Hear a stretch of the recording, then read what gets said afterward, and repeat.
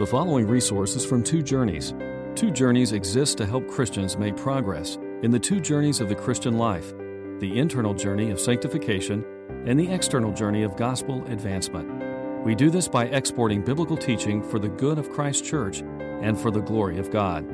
Please visit twojourneys.org for more resources. So we come in Colossians to Colossians 3:18 and 19. Paul's discussion, brief here in Colossians on marriage, more extended in Ephesians. But I was meditating all week on marriage. I actually been meditating on marriage a lot since May 14th, 1988. And I continue to meditate on marriage. Continue to try to work out my salvation with fear and trembling and to continue to grow as a husband. But I've been thinking much about marriage this week in preparation for this sermon. I'm thinking what a magnificent thing must marriage be. In that in some ways it is both the alpha and the omega of human history. It was the first human institution established in the garden. Before any parent-child relationship, before friend to friend, before brother to sister, brother to brother, sister to sister, before citizen to government, before even church member to church, there was a marriage at the very, very beginning. A man and a woman together as husband and wife. And what a magnificent thing must marriage be, in that it is said to be, in some mysterious sense, the consummation of all human history as well. When Christ at last will be perfectly, mysteriously united to His bride, the church, described in Revelation 21 and 22. The perfect union of God and man.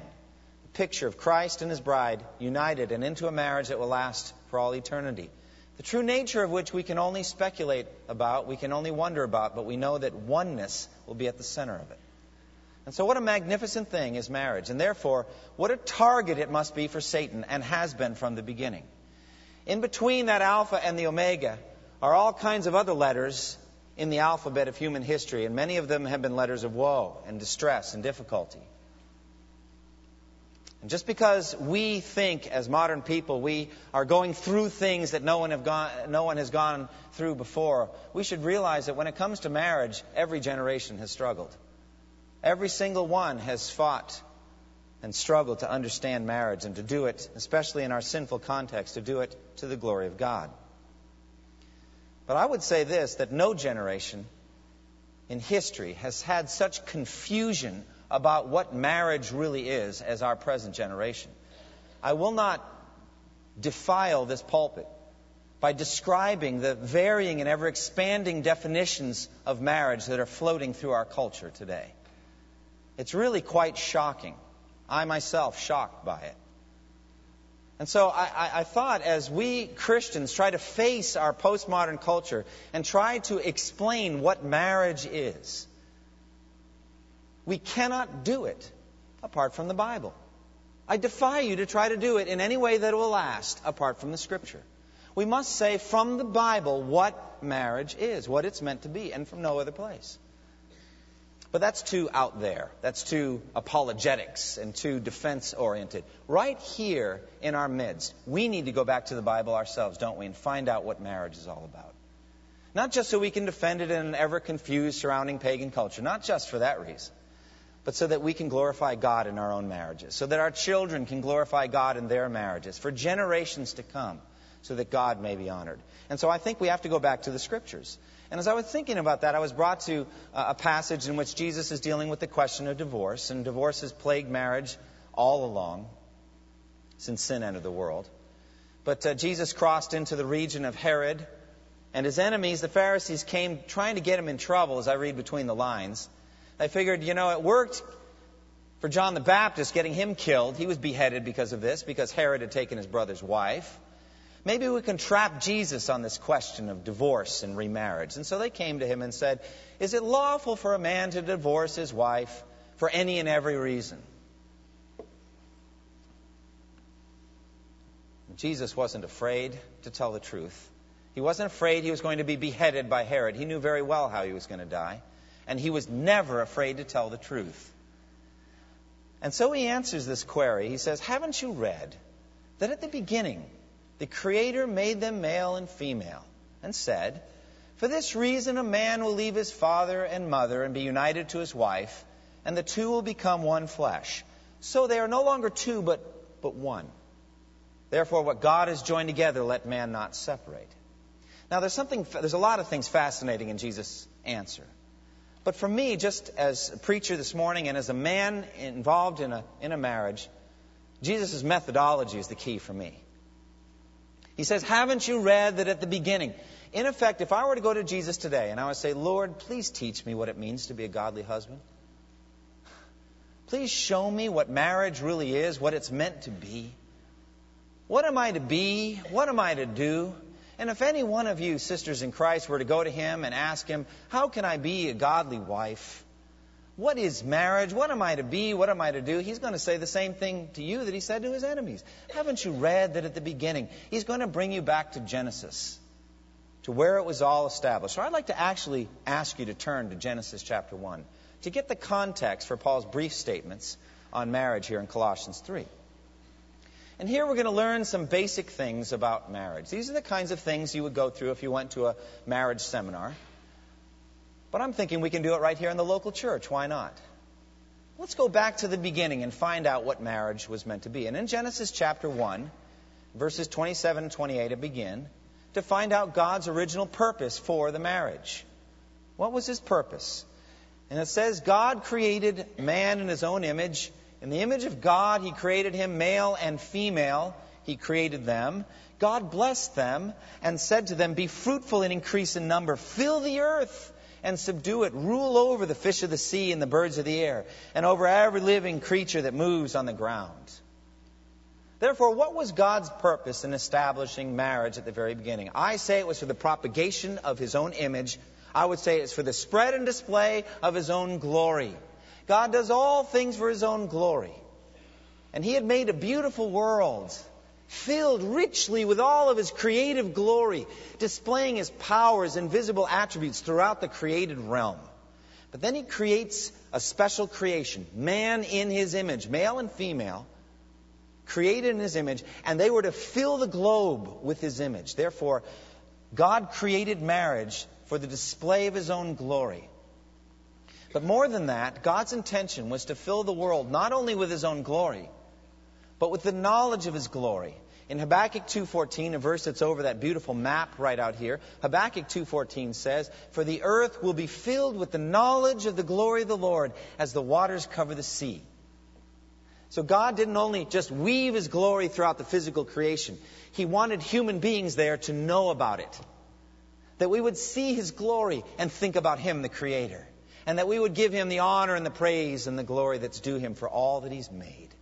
When I consider the heavens, the work of your fingers, the moon and the stars which you have made. We're going to consider the physical creation and give God the glory. That's why he made marriage.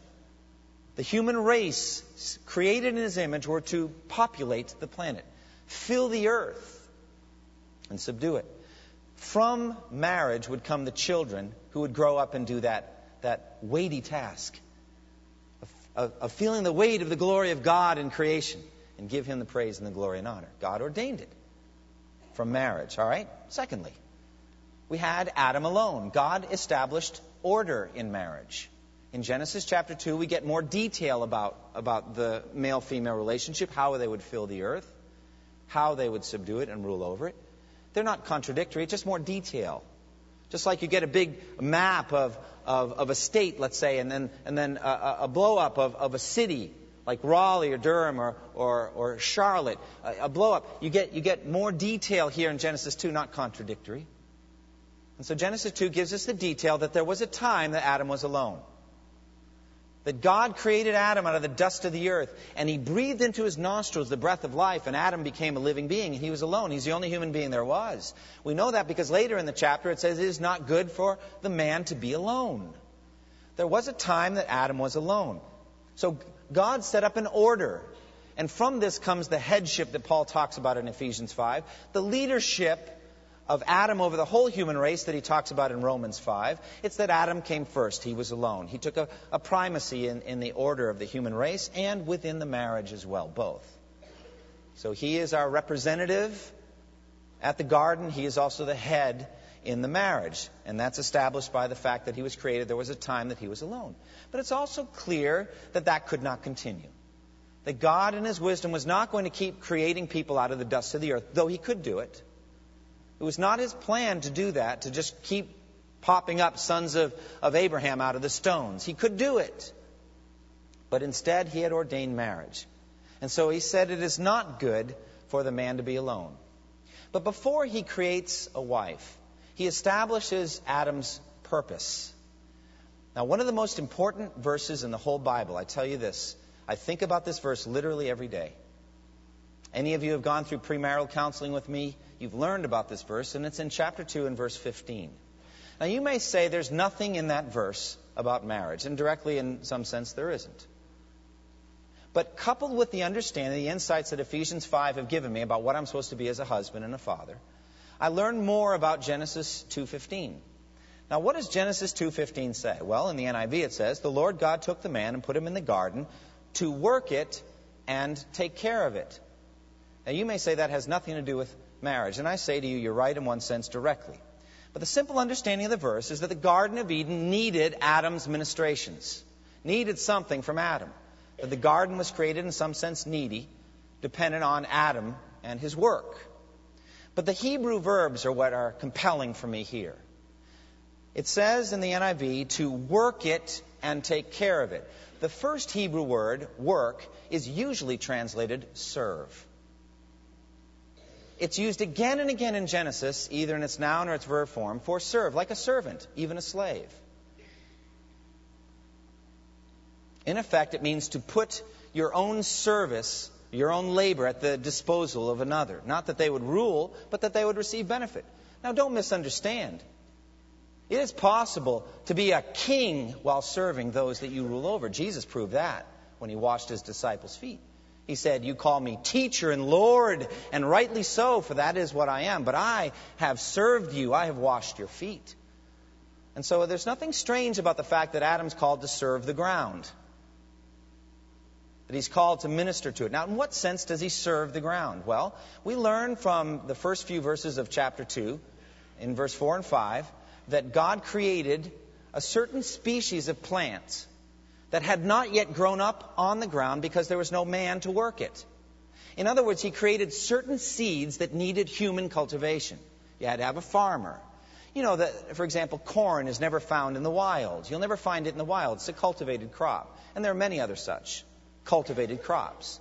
Now, the genetic order for these things, the seeds, had been made back in Genesis 1:11 and 12. Then God said, let the land produce vegetation, seed-bearing plants and trees in the land that bear fruit with seed in it, according to their various kinds. And it was so. So here are these seeds. Let's say the seed of corn. So the genetic pattern had been made by the only one who could make it, God. God created it that way, but it needed a man to serve it, to enable that seed to reach its full potential, a full harvest to the glory of God. Now, what in the world does that have to do with marriage? Well, I think it has everything to do with marriage. A husband is in the same way to serve his wife and enable her to reach her full potential in Christ. This is the kind of language used in Ephesians 5. Husbands, love your wives, just as Christ loved the church and gave himself up for her to make her holy, cleansing her by the washing with water through the word, and to present her to himself as a radiant church, without stain or wrinkle or any other such blemish, but holy and blameless. In the same way, husbands ought to love their wives as their own bodies. Paul says in Corinthians about his preaching ministry, 1 Corinthians 11, 8 and 9, he says, speaking of that Corinthian church and his ministry to them in the Word, he said, I promised you to another husband to present you as a holy virgin to him. So in effect, every husband, every Christian husband, ought to see his role as getting his wife ready for her true wedding day. The day in which she will be perfectly united with Christ. And that's going to take prayer. It's going to take the ministry of the Word. It's going to take all kinds of servant ministries like Christ does to the church. To serve, therefore. What about the second verb in Genesis 2:15? It says to take care of the garden. Again, I think a better translation could come from knowing how this word is used in the rest of the Bible. It usually means to guard or protect from danger or harm. To protect. For example, in Psalm 121, verse 4 and 7 and 8, it says, "The Lord will neither slumber nor sleep. The Lord will keep you," same Hebrew word, "the Lord will keep you from all harm. He will watch over your life. The Lord will watch over your coming and going both now and forever." You get the sense of a guardian standing on the wall protecting a sleeping city from an encroaching army that could come. He's watching. He's keeping watch over that city, protecting it from an army. Adam was to have been that for the Garden of Eden. He was to stand guard and protect it from encroaching evil. Now you might say, what evil? What evil could come? God said everything was good. Well, I think by now Satan has fallen. His demons have fallen into rebellion. They have been cast to the earth. And very soon they're coming. He's coming. Satan is coming. The very next chapter. And what then was Adam's role? It was to protect the Garden of Eden from the encroaching damage that would come. And how much damage has come? Well, let's just speak about nature. Nature has been subjected to futility. It's in a cycle of decay and wretchedness until at last brought into the glorious freedom of the children of God, Romans 8. The garden was destroyed because of Adam's sin. But again, you might say, what does this have to do with marriage? Well, could it be that God really cares more about the garden than He cares about Adam's wife? Impossible. And so He was to have protected His wife as well. And therefore I tell you that I believe the first sin was not Eve eating from the fruit. Oh no. The first sin was not a sin of commission, something that was done. I believe the first sin was something that was not done. He did not do this. He did not protect the garden. He did not protect his wife. Adam stood by while the serpent messed with his wife and said nothing. He failed to protect. So today you have husbands fitting into two different patterns, sinful patterns generally. The tyrant dictator type, the abuser type, beat up on his wife physically, emotionally, verbally. You can get that. But more frequent, especially in the church, is the passive male syndrome, some have called it. The man just stands back and fails to do all that God wants him to do. Or specifically in the area of Genesis 2:15, he fails to serve her and he fails to protect her. And same thing with his children. He fails to serve them and protect them. He's just passive. He's just like a cork kind of bobbing along on the river, and he doesn't do much. He's just passive. That is sin, brothers and sisters. It is sin, and I believe it's the first sin. She gave some of the fruit to her husband who was with her. Why did Moses tell us that? Why did God say he was with her? Because he wasn't doing anything. He was just there, saying nothing. He should have. And so from Genesis 2:15, I get an idea of what I'm supposed to be as a husband and father. I never forget it. From the first day that God showed me that in doing this word study, from then on I say, my job every day as a husband and a father is to serve and protect my wife and my children. Every day. But what's the wife to be? Well, that's also in Genesis 2. In Genesis 2:18, I already alluded to it. God said it's not good for the man to be alone. I will make a helper suitable for him. Now realize Adam's aloneness is more alone than any bachelor has ever been since then, okay? He was alone. He was alone, just like Noah's family was alone when they stepped off the ark. They were alone. I mean, he was alone. There was no other human being on the face of the earth. Therefore, it's fine to be single. Some people are called to be single. We are not alone like Adam was alone. I'm not saying it's wrong to quote this at weddings. It's good to quote it, I think. We need to go back to the beginning. But Jesus never had an earthly wife, and many others, godly men and women, will never find an earthly spouse. It's given them to be single and to serve the Lord. But Adam was alone, completely alone, and therefore he could not by himself fill the earth and subdue it and rule over it. Impossible. He had to have a wife. And so God says, I will make a helper suitable for him. The KJV says famously, a helpmeet for him. Many of us don't know what the meat means there, but it just means suitable or a portion for him, proportional to him. That's what the word means. So a helper, someone who's come alongside to help. This is in no way demeaning the help given, because the Lord is said to be the helper of Israel. There's nothing wrong with helping. Helping is a good thing any more than there's something wrong with serving. But she was brought in to help him fulfill his functions on the earth. And therefore God caused a deep sleep to fall on Adam and made from his rib a woman, his wife, his partner, his helper suitable for him. And thus a wife finds a role in helping her husband fulfill God's call in his life. 1 Corinthians 11, 8 and 9 says, For man did not come from woman, but woman from man. Neither was man created for woman, but woman for man. And so there was a purpose to her, and her purpose was to be for him, a helper, suitable. In other words, the headship of the husband and the submission of the wife find their roots in the way it was from the beginning. That's why God's given us this account, so we can go back to the beginning, as Jesus would have us do, and read there how we are to be. Finally, we get the summary statement, the beautiful summary statement of what a marriage is in Genesis 2:24. For this reason, a man will leave his father and mother and be united to his wife, and the two will become one flesh. This statement is given 4 times in the Bible. Once before sin entered the world, here in Genesis 2, and then 3 times in the New Testament, after sin entered the world. This is therefore a lasting blueprint for marriage. The idea of the two becoming one flesh. Obviously, they become one flesh in the marital union, the sexual union, that produces children that will enable Adam to fulfill his role to fill the earth and subdue it. Definitely. But I think we sense that the oneness is deeper than that, ultimately deeper than that. And as Paul says in Ephesians 5, a profound mystery talking about Christ and the church, the unity between Christ and the church. All right, so that's a general survey of Genesis 1 and 2. As we come to Colossians 3, go back there in your Bibles if you would, Colossians 3. We come in context. Verses 18 and 19 are given at the end of 17 verses of instruction about daily Christian living. There's a context here. And frankly, I think we ought to see it in context. If a husband will set his heart on things above, not on earthly things, if he will put sin to death by the power of the Spirit every day, mortify the deeds of the flesh, if he will clothe himself with compassion, kindness, humility, gentleness, and patience, and if he will let the peace of Christ rule in his heart, if he will let the word of Christ dwell richly in his heart, if he will sing psalms and hymns and spiritual songs, and if he will be filled with gratitude to Christ, and if whatever he does, whether in word or deed, he does it all to the glory of God in the name of Christ, then he will be able to love his wife as Paul commands and as Christ intends here.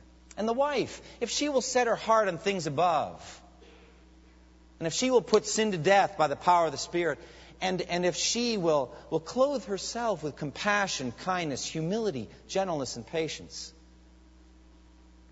and if she will let the peace of Christ rule in her heart, and if she will let the word of Christ dwell richly in her heart, and if she will be filled with psalms and hymns and spiritual songs, and if she will be filled with gratitude, and if whatever she does every day, she does it all in the name of the Lord Jesus, giving thanks to God the Father through him, then she will be able gladly to submit to her husband. If there's a flow, a context here in Colossians, not just Genesis of what marriage generally was supposed to be, but specifically now, what marriage is supposed to be in the Lord. In the Lord. And the implication I get is that Christians should have better marriages than non-Christians. They should have better marriages than non-Christians. Doesn't that stand to reason? That we are more able to overcome the ravages of sin. We're more able to overcome selfishness and conflicts. We're more able to be truly one because we have the Spirit in our lives. And so therefore we're talking in the Lord. There's a new relationship here with God and therefore with each other. Vertically with God, horizontally with each other. Marriage in the Lord. Reminds me of the new command that Jesus gave us the night before he died. A new command I give you, love one another. You think, wait a minute, is that a new command? I thought that was the summary of the Old Testament. Remember, love God and love your neighbors. Is love a new command? Well, listen to what he says, though. A new command I give you.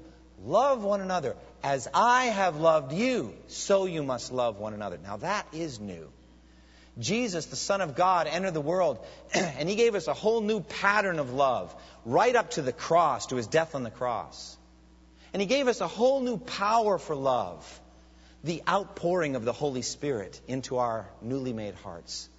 And he gave us a whole new purpose of love, to build his kingdom to the glory of God for all eternity. Love has been made new by Jesus. So also has marriage been made new. There's a whole new pattern here. Now, we're going to talk in a moment about the submission of the wife to the husband. But I say that both of these commands are done in the context of submission, a greater submission of the believer to Christ. Both husband and wife must submit to the lordship of King Jesus in order to fulfill these commands, right? We need to not look at the Apostle Paul and say he was a chauvinist or he was a Jew bound by time. Look beyond Paul and say, Jesus is telling me to do something here. Jesus is commanding me. A wife would say, Jesus is commanding me to submit to my husband. Jesus is commanding me to love my wife and not be harsh with her. To look beyond. And therefore, the key issue is submission to Christ and to His Word. All right, let's look specifically at verse 18. His command to the wife. Wives, submit to your husbands as is fitting in the Lord. The basic command here is submit. The Greek word is hupotasso. I usually don't pronounce Greek words here, but it's important because the word has undergone some interesting interpretations and work recently. I think the best commentary on Colossians 3:18 has got to be Ephesians 5. I mean, you always ask, what's a good commentary on Colossians? I think Ephesians 5 is a very good commentary on this. So we just go over to Ephesians 5. You don't have to turn there, but just listen. They're familiar verses. Wives, submit to your husbands as to the Lord. For the husband is the head of the wife, as Christ is the head of the church, His body, of which He is the Savior. Now, as the church submits to Christ, so also wives should submit to their husbands in everything. So an analogy is set up. As the husband is to the wife, so Christ is to the church, or really vice versa. As Christ is to the church, so the husband is to the wife. So that gives us some understanding of what the word submit may mean. We'll get back to it in a moment. But the reason given here is so beautiful because it's fitting in the Lord. Wives, submit to your husbands as is fitting in the Lord. In other words, it's appropriate. It's appropriate for a woman who professes to be a follower of Christ to submit to her own husband. Titus chapter 2 says it's in accord with sound doctrine. So this is consistent with sound doctrine. Titus 2:1, the elder must teach what is in accord with sound doctrine. And then in 2:5 he says, the older women should teach the younger women to submit to their own husbands, so that no one will malign the word of God. So it's consistent with right doctrine. Recently I was reading a book on manners that my wife had bought. I'm not sure why she bought it. She didn't say, here, you need to read this. It wasn't like that. It was just sitting on a shelf. And I was just interested in finding about different manners, like if you meet the Queen of England or if you get invited to a presidential banquet or anything like that. I don't know that any of that's going to happen, but I think I could always use to improve my manners. So I started thinking about this whole idea of something that is fitting. It means it's consistent with good manners. It fits the occasion. It fits what is right or appropriate. Now, America, more than any culture I've ever seen, is a very informal culture. Very informal. I lived in Japan for 2 years. That's a very formal culture. Americans actually pride themselves on informality, but we still have formal moments. Like a wedding, for example, is a formal moment. I've presided over lots of weddings in this church, and it's been a delight to see it. But I started thinking about what was fitting and what wasn't. Imagine if you had the groomsmen coming down, wrestling and fighting and racing for who gets the best spot here. Instead of sitting on or standing on the pieces of tape that were lined up for them at the rehearsal dinner or the night before, instead they're fighting and the biggest guy gets up here. Now probably his tux is torn at this point, but he's got the best spot. And then imagine, even worse, the bridesmaids doing the same thing. How unseemly would that be? It's just not fitting. It's not appropriate. And I've mentioned this before, but imagine if at a key moment in the ceremony, some Christian man or woman just wants to bless the couple and stands up and says, can I say something? Just a minute. Would it be all right? No, but nobody wants to say that. I would like to just pray a blessing on this couple. Can I do that? No. Sit down. There'll be time for that, but it's not now. It's not fitting. It's not in accord with decorum here. There's an order to things, and that order is beautiful. Why would you disrupt it? Or suppose at the wedding banquet later on, you stirred your coffee with your finger. Or you reached across the table and grabbed some stranger's dessert because it looked better than the one that was assigned to you. That would not be fitting. It would be out of order. Now, these things are lighthearted, but it is out of order for a woman not to submit to her husband. There's a beautiful order that God has set up. It's an order that is attractive and sweet and produces good fruit. Now, a concept has come along recently, mutual submission. I've read about this. Interesting. Some people say it's right in the Bible. It's in Ephesians 5:21. Submit to one another out of reverence for Christ. Well, there it is. Well, the problem is people don't read it in context. and they don't understand what the word means. People who teach that there are no gender-based roles in marriage or in the church or whatever point to this verse as a key verse, and they say it teaches what they call mutual submission. But they have to redefine the word hupotasso, that Greek word, redefine it to mean act in love toward one another. Now, should Christians act in love toward one another? Absolutely. Should Christians serve one another? Absolutely. Should all Christians submit to one another? No, it doesn't make any sense. It's not what the word means. This is how the word is used in the New Testament. These are all the categories of uses. Jesus was subject to the authority of his parents. Demons were subject to the authority of the disciples. Citizens were subject to the authority of the government. The universe was subject to the authority of Christ. Unseen spiritual powers also subject to the authority of Christ. Christ is subject to the authority of his heavenly Father. Church members are to be subject to the authority of church leaders. Wives are to be subject to their husbands. The church is to be subject to Christ. Servants subject to their masters. Children subject to their parents. Christians subject to God. Now the key thing is those relationships are never reversed. Never. There's not a single example of disciples subjected to the authority of demons. Not a single example of citizens or governments subject to the authority of citizens. They're never reversed. That's because that's not what the word means. It means to accept an order that God set up. God-ordained order. Now, people who struggle with this, I think, struggle because they don't understand how it's to be lived out. And it's been lived out poorly. So let's talk about what submission does not mean and what it does mean. First of all, it does not in any way mean that women are inferior to men. The proof of that, to me, the strongest, is in Luke 2:51. There it says that Jesus was subject to his own parents when he was a boy. All right, why was he subject to his parents? Because that's the will of God. It's got to do with the Ten Commandments. Children are to honor their parents, their father and mother, and Jesus did that. So therefore, when it comes to marriage, it does not mean in any way, shape, or form that husbands are wiser or better leaders or more articulate or better in a crisis or any of the reasons that you can give. It's just because that's the order that God set up. Secondly, it does not mean in any way that God loves men more than women, any more than it means that he loved Joseph and Mary more than he loved Jesus. That does not follow. And it does not mean that a husband's authority is greater than the Lord's, because it says, wives, submit to your husbands as is fitting in the Lord, implying that there are some things that would not be fitting in the Lord. For example, a non-Christian husband might command his Christian wife to not go to church or to follow Jesus, and she can't follow that, because all authority derives from the throne above, from Christ's throne, and therefore his authority is over all. It certainly does not mean that men can dominate their wives in tyrannical ways. Absolutely not. And it does not mean that a wife does not have significant role to play in her husband's decisions and in the running of the home. A godly husband will actually seek advice from his godly wife first above any other human source. It says in Proverbs 31:11, the heart of her husband trusts in her, and he will have no lack of gain.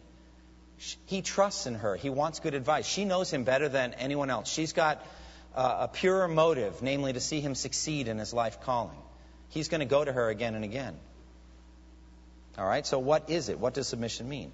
Well, Wayne Mack, in his book, Strengthening Your Marriage, gives some good insights and guidelines here, I think. Scripture indicates that it is the wife's responsibility to make herself submissive to her husband.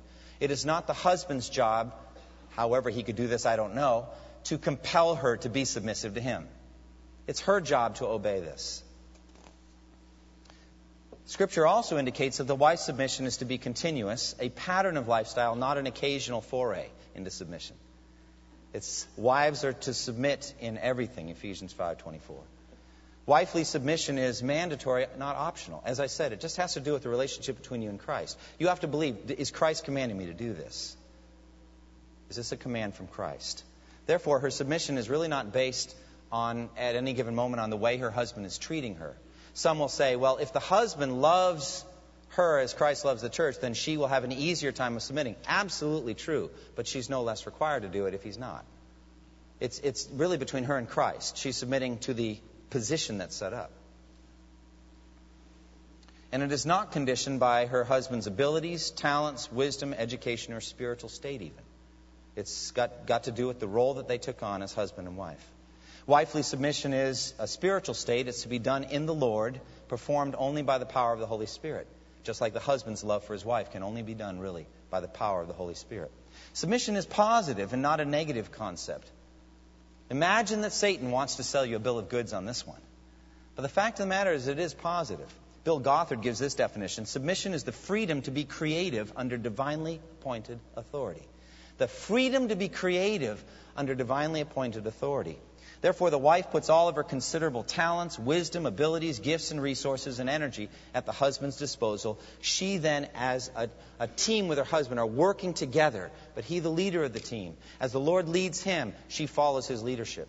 And that's how it works. She has ideas, she has opinions, she has requests, desires, and insights, and she lovingly makes them known.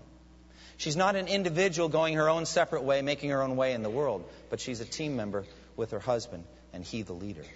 Submission also involves the wife's attitudes as well as her actions. She should be cheerful in her role, not grudging, just as Jesus was cheerfully submitting to his Father's commands. He said, "My food is to do the will of him who sent me and finish his work." You need to drink in the concept that Jesus' commands are not burdensome, but rather a delight. Proverbs 31:13 says that she does her work with delight. There's a delight in this. Ephesians 5:33, also speaking to the heart, says that she must see to it that she respects her husband. I think at the end there's a summary in Ephesians 5 that is so appropriate. The wife must see to it that she respects her husband, and the husband must love his wife. I think each of those commands are given appropriately. Women generally, wives generally, tend to be more sacrificial and giving, cheerfully giving to their husbands than the husband is toward the wife. And that's the essence of love, isn't it? The husband needs to be commanded to love his wife. What a man tends to do is once he has married a woman, he tends to cease courting her, to cease romancing her, and to cease loving her in some ways. But for the woman, the real struggle is to respect her husband. She sees his flaws. She sees him lead in ways that she wouldn't follow. If she could do it, she would do it better, etc. It's a real struggle for her, therefore, to continue to honor and respect her husband. So this is not to be done in fear. It's not to be done thinking the family will fall apart if I don't hold on with white knuckles to this thing. It may need to fall apart for a little while till the husband steps up and says, "That's my responsibility. I need to do this." And it's not to be done in manipulation. My wife and I saw this movie, My Big Fat Greek Wedding. Interesting. And the daughter, and it was a very, I think the father was leading, perhaps even maybe in some ways dominating the home. I don't know if it was a Christian home. Maybe it was. I don't know. That wasn't the point of the movie. But she needed to ask her father's permission for something, I think, to marry this man. And she goes to her mother, and the mother says, "Yes, he's the head, but I am the neck. And I can turn the head any way I choose." Well, does a woman have that talent? Oh, yes. And more as time goes on. I bet you think I'm saying this because Christy's not here today. Actually, Daphne's sick. But she said she would get the tape and listen to it, so I need to be careful what I say. So be praying for Daphne. She's got a fever, have had for 4 or 5 days now. But at any rate, yeah, that's manipulation, okay? She knows what levers to flip, what ways to manipulate. She knows what strengths and weaknesses, how he's like after a good meal, and how he's like before the good meal, etc. She knows the timing. Look, all that knowledge is a gift of God. Use it as God would have you, not in manipulation. Okay, so a wife then looks at this and says, "Lord, search me and know me and see if there's anything offensive in me. Have I come up short in any way?" What about the husband? Well, it says, "Husbands, love your wives and don't be harsh with them." Again, the statement very brief. Much more extensive statement in Ephesians, but I'm not preaching through Ephesians right now. Just let me give you a brief summary. The husband is to love his wife as Christ loves the church. That's what Ephesians 5 says. And the principle is one of self-sacrifice. He laid down his life for the church. The practicalities of this are more than I can count. It literally is every day you wake up and say, "What can I do to bless my wife? How can I serve her? How can I help her make progress in her pilgrimage toward Christ-like maturity. What can I do for her? How can I pray? How can I teach? How can I lead? How can I serve? How can I be like Jesus for my wife? It's as simple as coming home when you're tired and not pursuing your own agenda, but rather saying, what can I do to serve my wife? What can I do here to be a blessing to her? But love goes beyond merely sacrifice. It must be cheerful sacrifice. No wife wants to be served by a sacrificial husband who's gritting his teeth while doing it. Miserable. That's no love at all. There needs to be joy in the relationship. There needs to be cherishing in the relationship. There needs to be delight in it. The wife as a precious gift from the Lord. And this love, this special precious love, must be expressed in words and affection that are unique to the relationship. Song of Solomon gives you some insights into this. Listen to this. Song of Solomon 4, verse 1. How beautiful you are, my darling. Oh, how beautiful. Your eyes behind your veil are doves. Your hair is like a flock of goats descending from Mount Gilead. Try that one, husbands. Go ahead and try it. I think you may actually get in trouble. Say, my intention was pure. You're saying my hair looks like goat hair? No, that's not what I'm saying. It's just, never mind. But what's the point? The point is you're speaking words to a wife that only a husband can speak. If any other man were to speak like that to your wife, it would be inappropriate, to say the least. But for you not to say them is inappropriate. It's sinful. Why then do husbands stop courting their wives? Why do they stop loving them? Why do they stop expressing how beautiful they are? Do you know the word beautiful appears 14 times in the book Song of Solomon? There's no other book in the Bible in which that word appears so frequently, and every time it's applied to the wife. Every time. Most of the time spoken by the husband. There is a unique love that a husband has for his wife. It's so clear that an outside observer can tell right away. Remember when Isaac went to the land of the Philistines and said just what his father said, she's my sister? Well, all of a sudden, Genesis 26, 8 and 9, Abimelech, the king, looks down and sees Isaac caressing Rebekah. That's what it says. And he's like, okay, something's up here. She is most definitely your wife. Why? Because he was touching her in a way that was only appropriate for a husband with his wife. And so therefore, the love between the wife is precious, it's sacred. Husband and wife, precious and sacred. It involves physical touch. It involves marital relations, what we call sex, sexual intercourse. It involves all of these things. It's holy and beautiful and good within the context of marriage. And there is a delight in that relationship. That's what it means. Husbands, love your wives. Now, negatively, it says don't be harsh with them. The word means bitter. It's used of wormwood in the book of Revelation that comes and poisons a third of the waters and turns them bitter.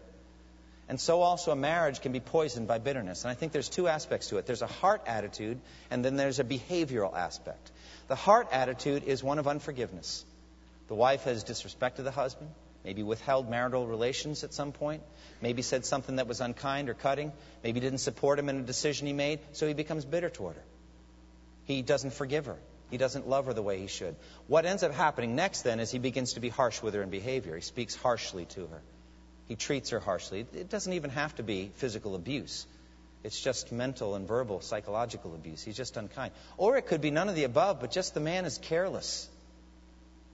Careless. He says some things that are hurtful. He didn't mean to be hurtful, but he wasn't careful with how he was. Maybe he's very frustrated about some other thing and comes in and she thinks that he's angry at her, but he's not. But he wasn't careful with her, and she's been damaged. Or in the context of a marital discussion. Have you ever had any of those? Marital discussions, okay? Also known as conflicts or arguments. In that context, things can happen and get said, and I guarantee that the husband forgets that stuff quicker than the wife does. It could be several weeks later she's still dealing with some of the stuff that got communicated there. Husbands, love your wives and don't be harsh with them. How then can we communicate love to our wives? I love Gary Smalley's love languages, and I'm not going to go through it in detail. Look on the internet if you want to know more about this or get his book. He goes into great detail and makes it a whole system of relationship that maybe, I'm not sure I'd buy everything there, but I think the details or the specifics are good. For example, words of affirmation. You can love your wife by speaking words of affirmation about the meal she cooks, about how she looks, about decisions she made, about the way she is with the children, about anything in her life. Be sure it's not flattery, but genuine praise and encouragement, words of affirmation. Quality time. And that's not while watching the NFL playoff game, okay? Come on in here and sit here so I can get some quality time done while I watch the game. I'm going to multitask.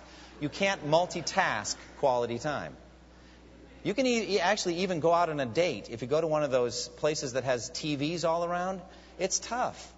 Seriously, I literally will try to sit in a place where I can't see the TV because my eye is drawn to the motion, and it's really hard for her to feel loved if I'm watching a game while talking to her, even on a date. But quality time where she knows that she is the most important thing to you. Giving gifts, finding something she likes. You're on a business trip, you're away for a day, just out for an afternoon of errands, you bring something back. Acts of service, doing something that will make her life easier.